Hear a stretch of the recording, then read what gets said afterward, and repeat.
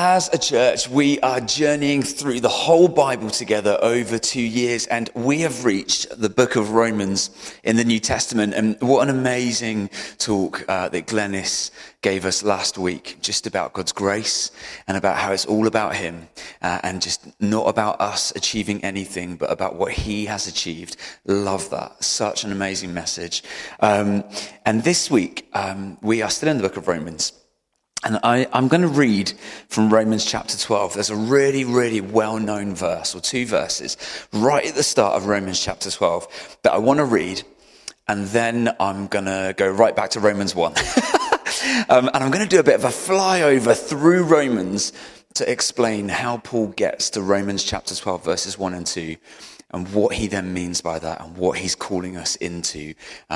I think Romans is one of the most incredible letters or books in the Bible, but it is so theologically dense. There is so much going on, and sometimes it's easy to read it and think, what on earth is that? And so my hope today is to take some of that stuff and just to make it really simple and to unpack that, and hopefully to give you a little bit of an overview and insight into the journey of Romans and what Paul is trying to say to the church and what he's calling us and inviting us into, and just how amazing that is. So let's read Romans chapter 12, verses 1 and 2, and then I'm going to pray, and then we're going to jump in. So here we go. Therefore, I urge you, brothers and sisters, in view of God's mercy, to offer your bodies as a living sacrifice, holy and pleasing to God. This is your true and proper worship. Do not conform to the pattern of this world, but be transformed by the renewing of your mind.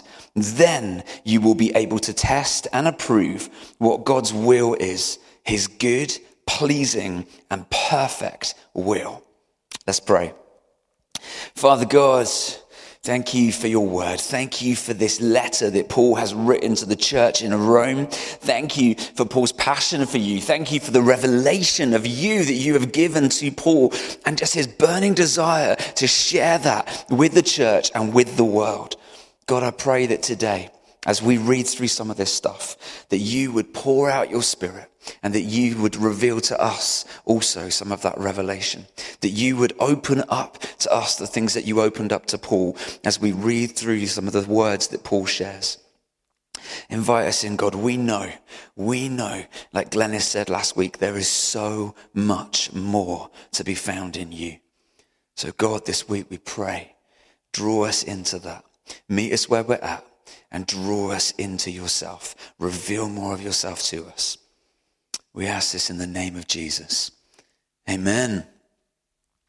Great. Okay, so we were reading that there, weren't we? Therefore, brothers and sisters, I urge you, in view of God's mercy, to offer your bodies as a living sacrifice, holy and pleasing to God. This is your good and proper act of worship, and then you will be able to know God's good and perfect will. I missed out that bit as well, didn't I? Do not conform to the pattern of this world, but be transformed by the renewing of your mind. There's so much there going on. Paul's saying, in light of everything that I've shared with you about the mercy of God, I'm calling you to do something, to offer your body. That means to give everything, to be a living sacrifice, to crawl up on the altar and to lay there, and to give all of yourself over to God, over to his way. Don't be conformed to the pattern of this world. Don't engage with, don't live out, don't plan your life around the ways of this world. Instead, be transformed. Let your mind be completely renewed. The way that you even think, let it be transformed so that you live his way, and that you honor him by that. And when you do that, you can come near to him and you will know his will. You will have that intimacy with him. You'll have that. Jesus says, doesn't he? I don't call you servants, I call you friends. And I've shared with you my heart and the will of my Father. Come into that place. Paul's inviting us into that, so much more of God. But the question is, why would we go there? Why would we step into all of that? Why? Why would we crawl upon the altar and give up everything of ourselves? Last week, Glennis said, she talked about how we need to just surrender everything. Everything. We give it all up. We lay it all down. And we give it over to him because it's all about him. Why would we give up everything? Why would we lay down everything? Why would we do that? Well, Paul says it's because of God's mercy, in view of God's mercy. What does that even mean? Well, this really well-known passage starts with that word, therefore. And that means, because of everything that I have told you so far about the mercy of God, now do this. So I want to backtrack and go all the way back to Romans 1. And I want to do a little fly through about the therefore. What is it that Paul has said that would cause us to lay down our whole lives and be transformed into something else and to live for God?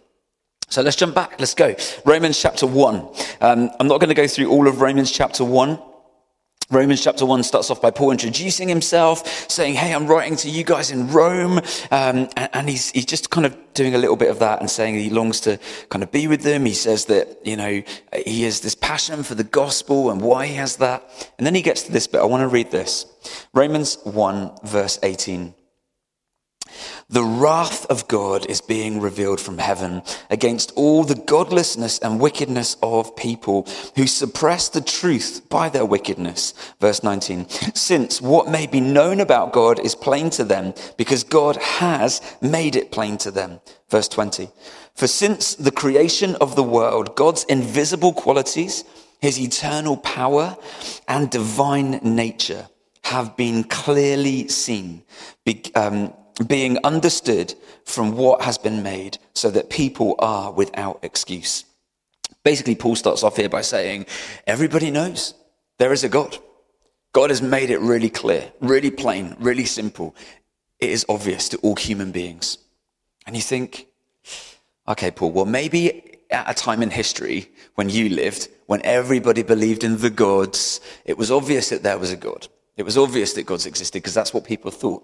But we are enlightened and we live in the 21st century and we have science and not everybody believes there is a God, and it is not obvious to everybody that there is a God. But you know what? Science itself has disproved that. Science itself has said differently to that. I was doing a little bit of research this week and I'm blown away by this. There's not one, not two, not three. There are a number of scientific studies done by people from Oxford University and various universities in the States and by real academic people who are studied, who are learned. Scientists have done studies. And these numerous studies have all concluded the same thing. That the human brain, that humanity is hardwired, and I'm quoting here, okay? Humanity is hardwired to believe in God and in the eternal. That's science telling us that at our core, our brains are hardwired to believe in God and to believe in the eternal. The Bible puts it like this. This is Ecclesiastes, from Ecclesiastes chapter 3, verse 11. It says that God has set eternity in the hearts of mankind. God has placed the eternal in the hearts of mankind. And I love this because in the biblical times, to talk about the heart was to talk about the brain.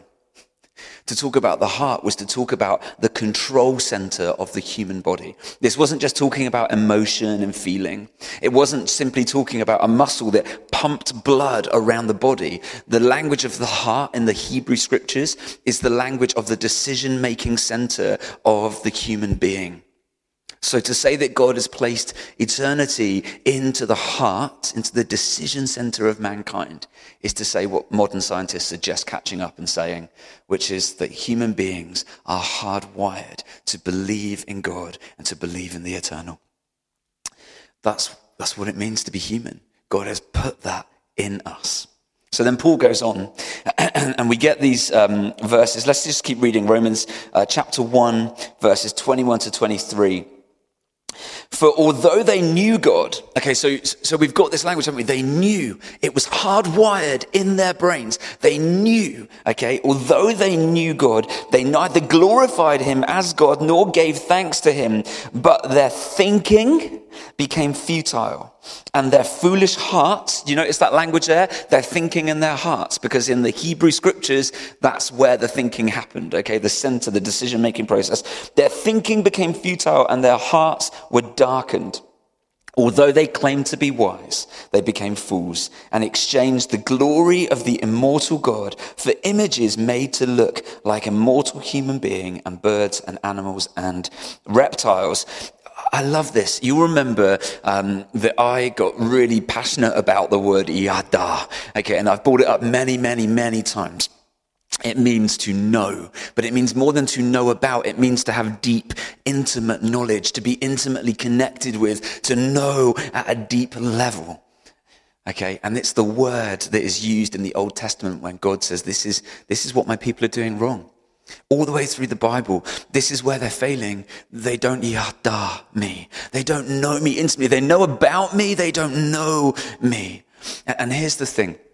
In Romans 1, 21 to 23, jump down to Romans 1, verse 28. Furthermore, just as they did not think it worthwhile to retain the knowledge of God. Okay, so again, we've got this idea about knowledge there that people have exchanged. They've given up the knowledge of God. They've disconnected themselves with what is deeply embedded in what it means to be human, the knowledge of God. And in chapter 3, verse 10 to 12, it says this: there is no one righteous, not even one. There is no one who understands. There is no one who seeks God. All have turned away. They have together become worthless. There is no one who does good, not even one. There's no one who understands. You see, we get this language about knowledge, about understanding. And what I love about this is that the word in Greek that is used here for to know is the same Greek word that is used in the Septuagint to translate the word yada. So in case you don't know what I'm talking about, the Hebrew scriptures were written in Hebrew, and then the New Testament is written in Greek. And at the time of Jesus, most people read Greek. That's the language, because the Greeks had invaded Israel before the Romans. So you've got the Greco-Roman culture, okay, in Israel at that time. And so the copy of the Old Testament scriptures that Jesus would have read was a Greek translation of the Hebrew, the Septuagint. And so where yada appears, this word for knowledge and to know is the Greek word that is used. And so what Paul was saying here is this: they have given up the yada. They knew it on a deep level. Human beings are built to know God intimately. God has placed eternity in us, but they exchanged it. They gave up the knowledge of God, the glory of God, and exchanged it for other things. I want to say this to you, church. This is sin. This is what sin is. We get caught up a lot on this word sin, about being about actions and what we do and what we don't do and what we get right and what we get wrong. If we get it wrong, that's sin. Well, I just want to say this to you. That's not sin. That's transgression. And we'll talk about that in a moment. Sin is not an act. It is a state of being. Okay, sin is when we miss the mark of being fully alive human beings. Well, what does it mean to be a fully alive human being? It means to know God. We were made in his image. We were made to have intimate yada, knowledge of God. He built that into us. He placed the eternal in our hearts. We were made to bear his image, which means we were made to know him, to be deeply connected to him, and to bring the knowledge of him, his rule and reign, to the world. That's the Genesis 1-2 story. That's what that's about. But what happened there in Genesis 1 and 2 is they said, no, we're going to do this our way. And they took the fruit of the tree of the knowledge of good and evil. Okay, so they disconnected from the knowledge of God and chose their own knowledge. That's what Paul's talking about here. That's sin. When we choose to engage in our own way of doing stuff, not God's way. When we disconnect from the knowledge of God. And so in Romans 14, verse 23, the last line of that verse says this: everything, not just the bad things, okay? Everything that does not come from faith. What is faith? Faith is to be persuaded, pistis, to be persuaded, to understand and be convinced in your mind of who God is, the knowledge of God. Faith, putting your trust in that knowledge. Everything that does not come from faith is sin. That's what the Bible says. That's what Paul says here. Because sin is a state of being where we have disconnected ourselves from the knowledge of God. That's what it is. It's not about good and bad, right and wrong. You see, you can do what human beings judge to be good from a place that is not of faith, but is of flesh, is of myself. And it looks good. But if it's not a place of faith, it's not a place where we're connected to God, then we are outside of the will of God, and that is the state of sin. Okay? So let's just take a really good example here. Let's say that we're going to fight for and protest for human rights, a human rights issue. Okay, that's a good thing, right? We want to stand up for human rights. But if it's not done from the place of faith, it's done from the place of flesh, then it's sin. You see, if you're walking away from God, it doesn't matter what good deed you're doing a good deed away from life towards death. Because all sin leads to death, because sin is outside of God, and God is life. God is love. God is hope. God is joy. God is peace. Everything outside of him is not. So even if you're doing good stuff that way, it's moving you away from God. If I'm fighting for a human rights issue, but it isn't because of what God has put in me, it isn't because of what he believes about humanity, about what they've made, about how he made them in his image. It's about what I think, or about how I want to be treated, or about how I believe that people should be treated because I feel that I've been hard done by in a certain area. And so I'm going to fight for this because that gives justice to what I feel. And that's pride. That's sin. That's about me and about my image and about my flesh and about what I want to see, and not about him. And then the human rights issue, humanity, becomes my God. And that's what Paul says here, doesn't he? He says they exchanged the glory of the immortal God. This is verse 23. For images made to look like mortal human beings. That's what that is. That's what that is. What is the impact of that? What is the impact of sin in our lives? The impact of living outside of the will of God. Well, he goes on, and I'm not going to read all of this, but from verse 24 all the way down to verse 32, you can read the impact of that. And what Paul talks about there is distorted and broken human image, the image of God in humanity. The result of sin, when we move outside of the will of God, what happens is our image as human beings, as bearers of the image of God, becomes distorted and broken. Our relationships become distorted and broken. Our identity becomes distorted and broken. Our behaviors become distorted and broken. That's what happens when we live in sin, when we live disconnected from God. That's what happens. So let me just talk briefly about this word transgression and how that's different to sin, okay? Turn with me to chapter 4, verse 15. It says, and where there is no law, there is no transgression. It uses this word transgression. And transgression is not specifically sin. The word transgression literally means to break something, okay? To transgress is to break. And so where there is no law, there is no transgression. Where there is no law, nothing can be broken. But jump down. So you might say, well, if there's no law, then there's no sin. But they're different things. Jump down with me to chapter 5, verse 13. It says this: to be sure, to be absolutely sure, okay? To be sure, sin was in the world before the law was given. Sin was in the world before the law was given. So without the law, there's no transgression, but sin was here before the law was given. Sin was here before the law was given.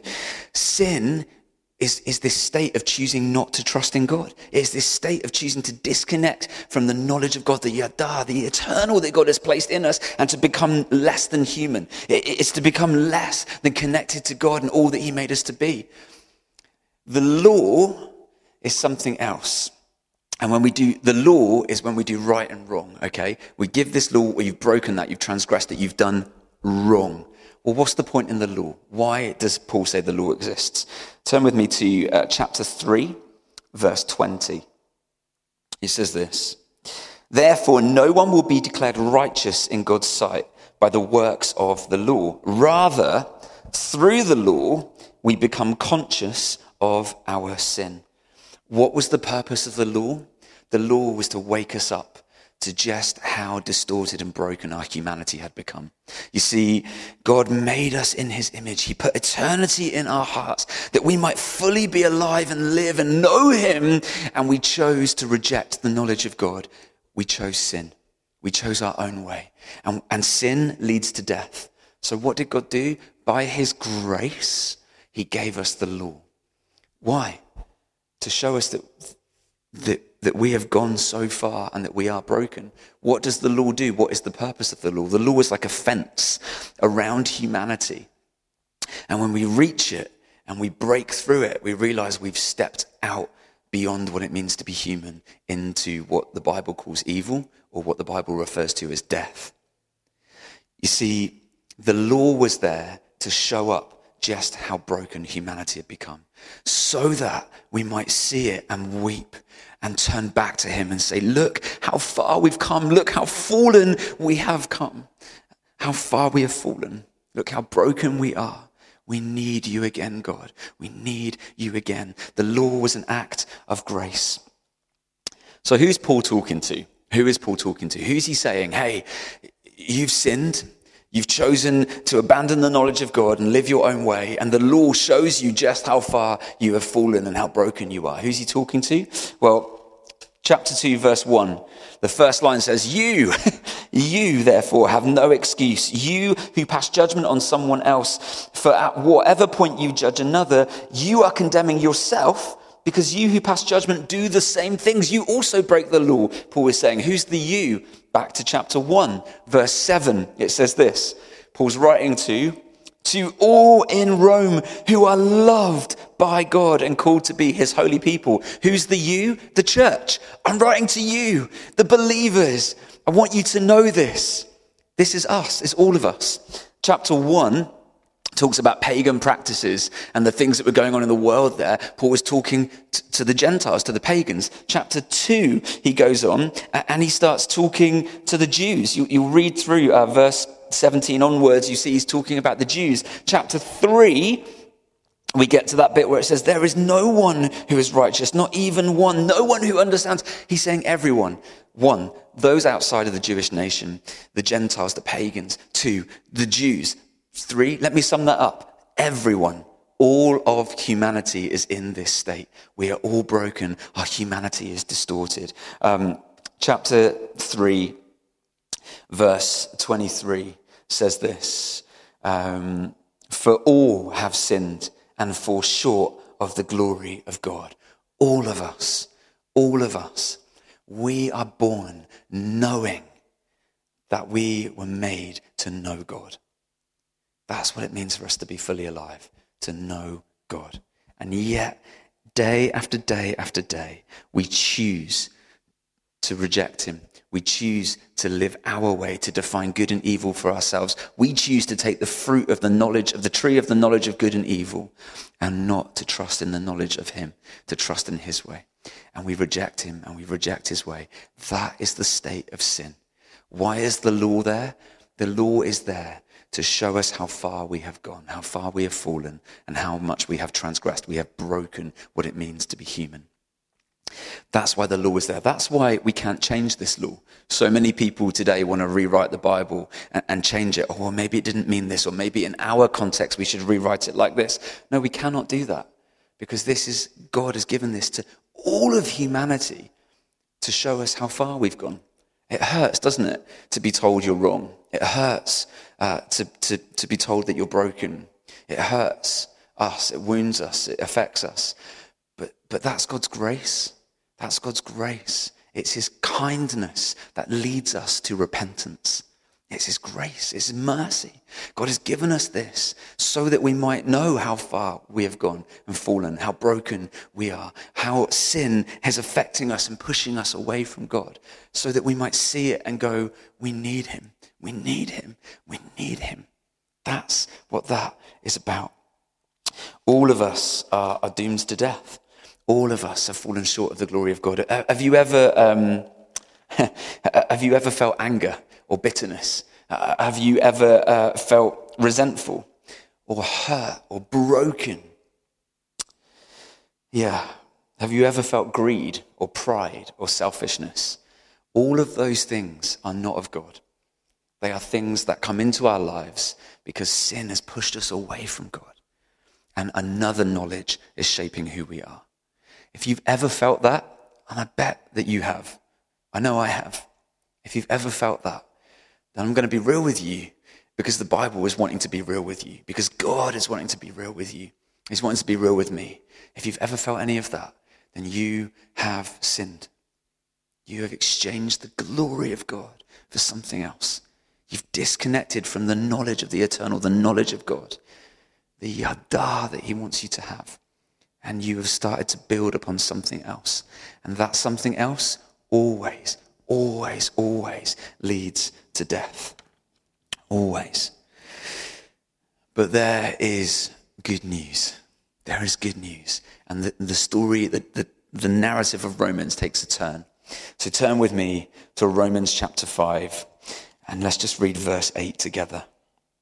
It says this: "But God demonstrates his own love for us in this: while we were still sinners, Christ died for us." Christ died for us. You know, sin always leads to death. Why? Because sin is the movement away from God.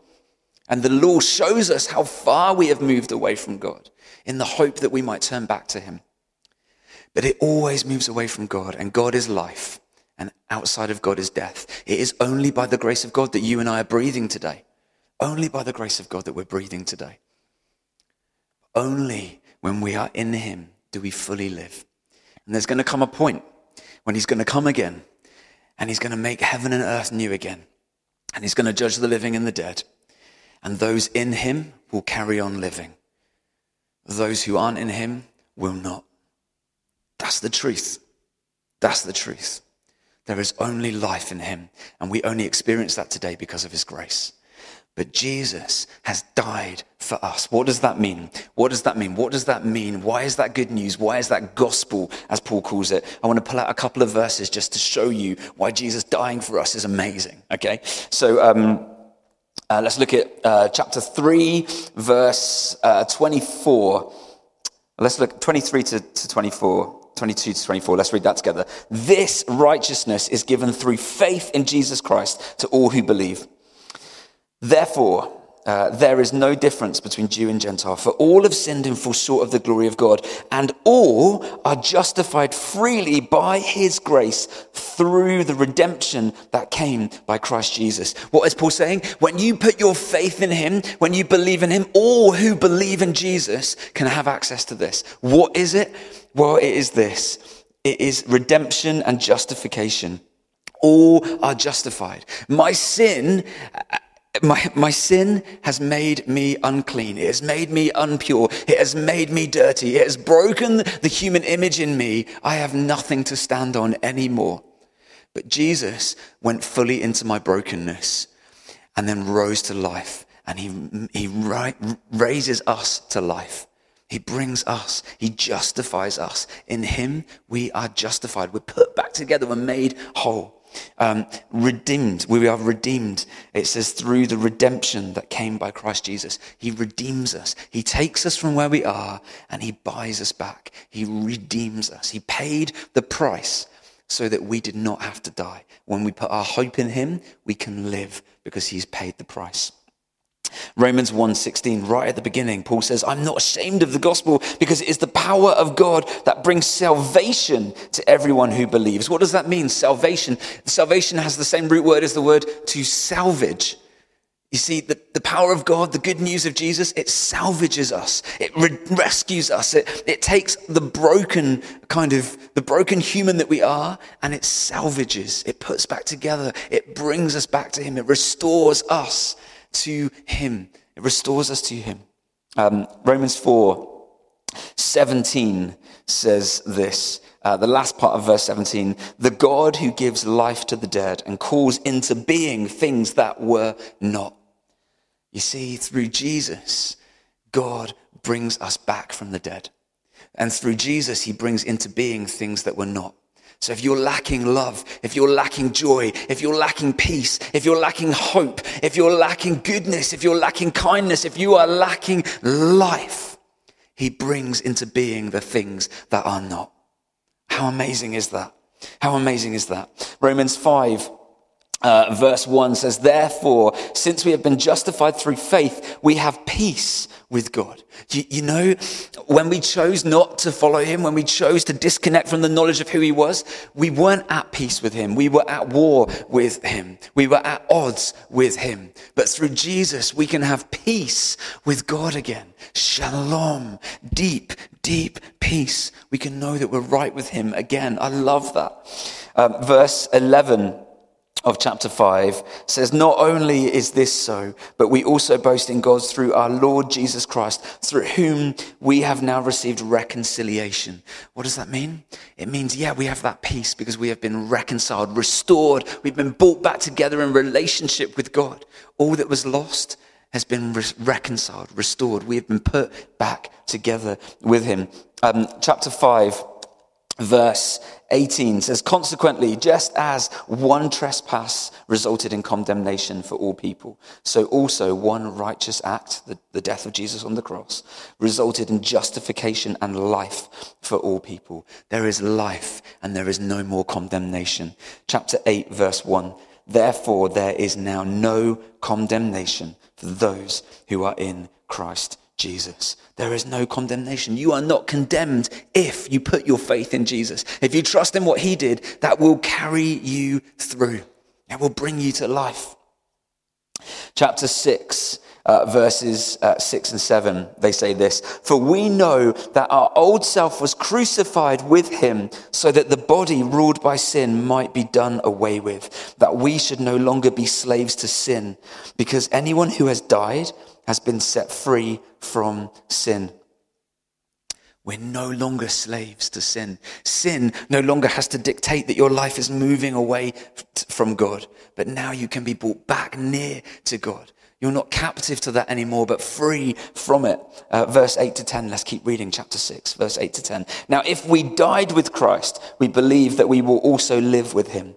For we know that since Christ was raised from the dead, he cannot die again. Death no longer has mastery over him. The death he died to sin once for all. But the life he lives to God. Do you know what? When we die to ourselves, when we die with Christ, we are also raised up with Christ. Our sin is crucified and we are brought into life. We are brought into life. How amazing is that?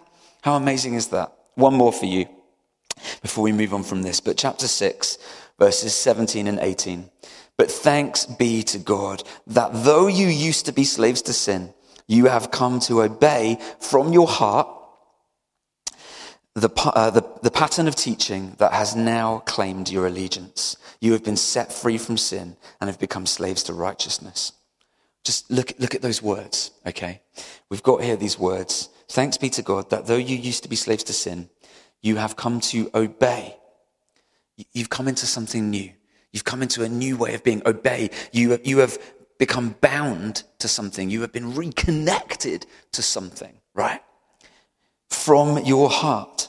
Well, what did we say the heart was in the Hebrew scriptures and way of thinking about things? The mind, the consciousness, the decision-making thing. Oh, your mind has been reconnected to something. What? The pattern of teaching that has now claimed your allegiance. What's he saying here? Your mind has been reconnected to the pattern of teaching, to the knowledge, to the yada, to God. You were made, you were predisposed to believe, to know, to trust, to put your faith in, to have relationship with God. Human beings were made to know him. That's what faith is about. Trusting in that.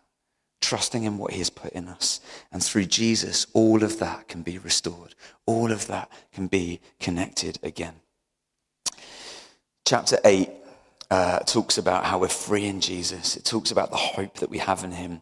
And I just want to pick up on that we're just talking about. Let's read together verses 5 to 7. They say this: those who live according to the flesh have their minds set on what the flesh desires. So those whose minds have given up the yada, the knowledge of God, are now living according to the flesh, to their own way, to what their body wants, to what the world wants. But those who live in accordance with the Spirit have their minds set on what the Spirit desires. Those who live in accordance with the Spirit have their minds connected again to what we were always meant to God. The mind governed by the flesh is death, but the mind governed by the Spirit is life and peace. The mind governed by the flesh is hostile to God. It does not submit to God's law, nor can it do so.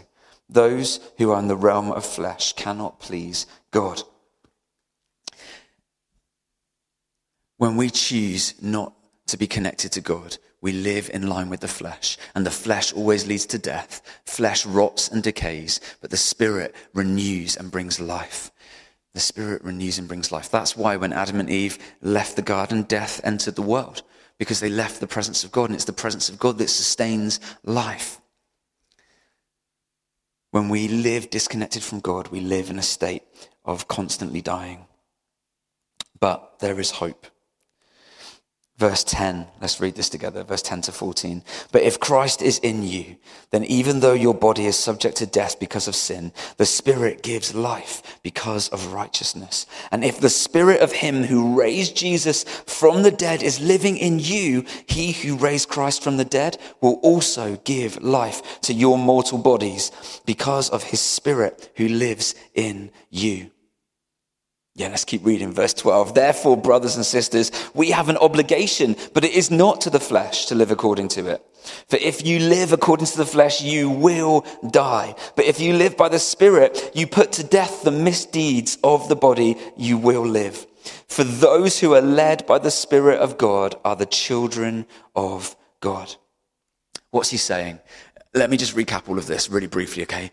All human beings have sinned. We were made to know God, to live in faith, to live in righteousness, relationship with him. But we chose the knowledge of something else and we disconnected. We exchanged the knowledge of the glory of God, the yada. We exchanged it for something else. What did that lead to? It led to death. It led to a broken and distorted image of humanity, of God in humanity. It led to broken and distorted relationships. It led to broken and distorted patterns of living, to habits and ways of life. All of that stuff. And all of that leads to death. Well, what did God do? He gave the law. Why? Not to make you feel bad, but because it's his kindness that leads us to repentance. He gave us the law to show us how far sin had moved us away from him. He gave us the law to show us how broken we had become, how distorted his perfect, good, loving, wholesome image in us had become. He gave us the law to show us how broken, how fallen we were, that we might turn back to him. And then what did he do?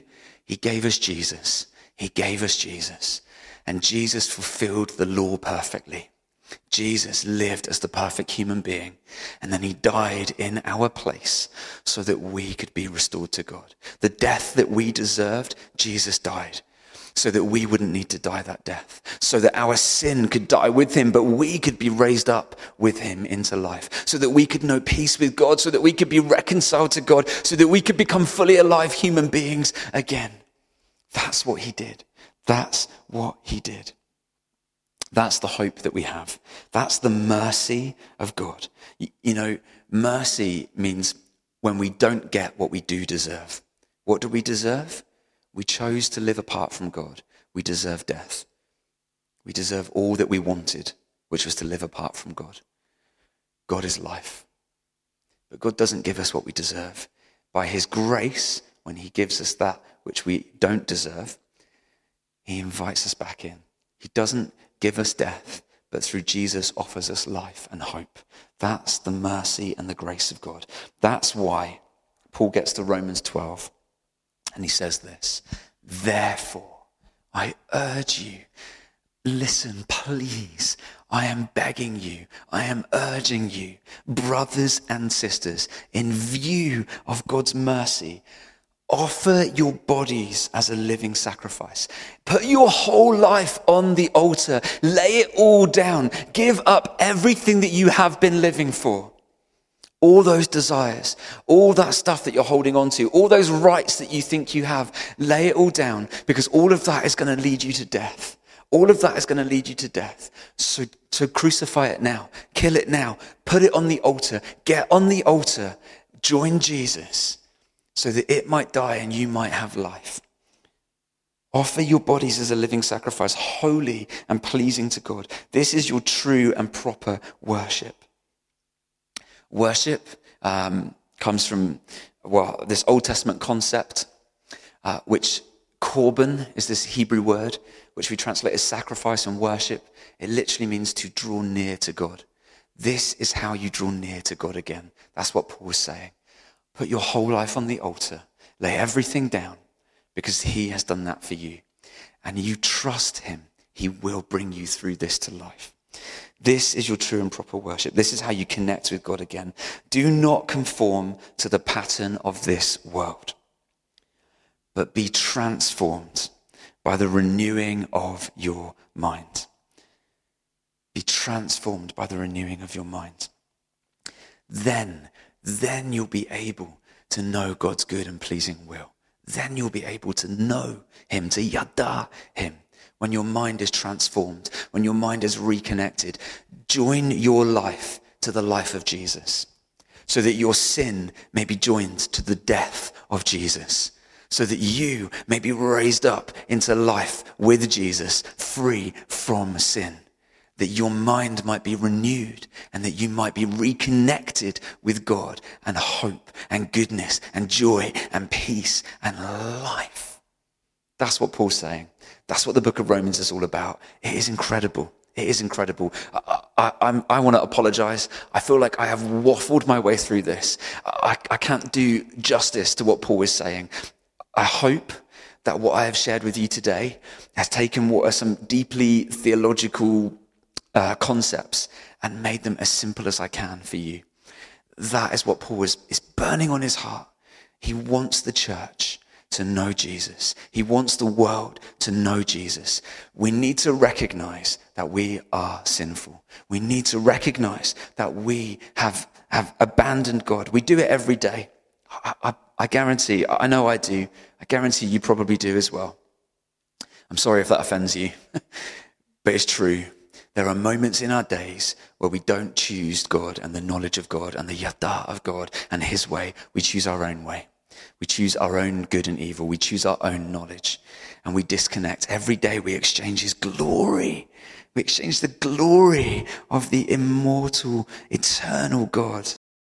We exchange his glory for something else, for the things of our own flesh. And those things, they are dragging us into death. And Paul is saying, don't die. Do you want to live? Do you want to live? Well, God has made a way for you to live. Choose Jesus. Put your trust in Jesus. Put your hope and your faith in Jesus. Put your whole body, on your whole self, your whole life on the altar. Connect yourself to Jesus in his death, so that you might be connected to him in his resurrection and be restored to God. We can come boldly before him when we put our faith in Jesus. How amazing is that? Church, I pray that out of all that I have waffled through today, that you grasp that. I pray that his Spirit is speaking that to you. And I pray that today you choose life. I pray that today you choose hope. I pray that today you choose the one true living God, and that you reconnect to him. That you lay everything else down and that you put your hope and your faith in him. Come boldly to him. We can have confidence that Jesus has done it and we can be restored to our Father.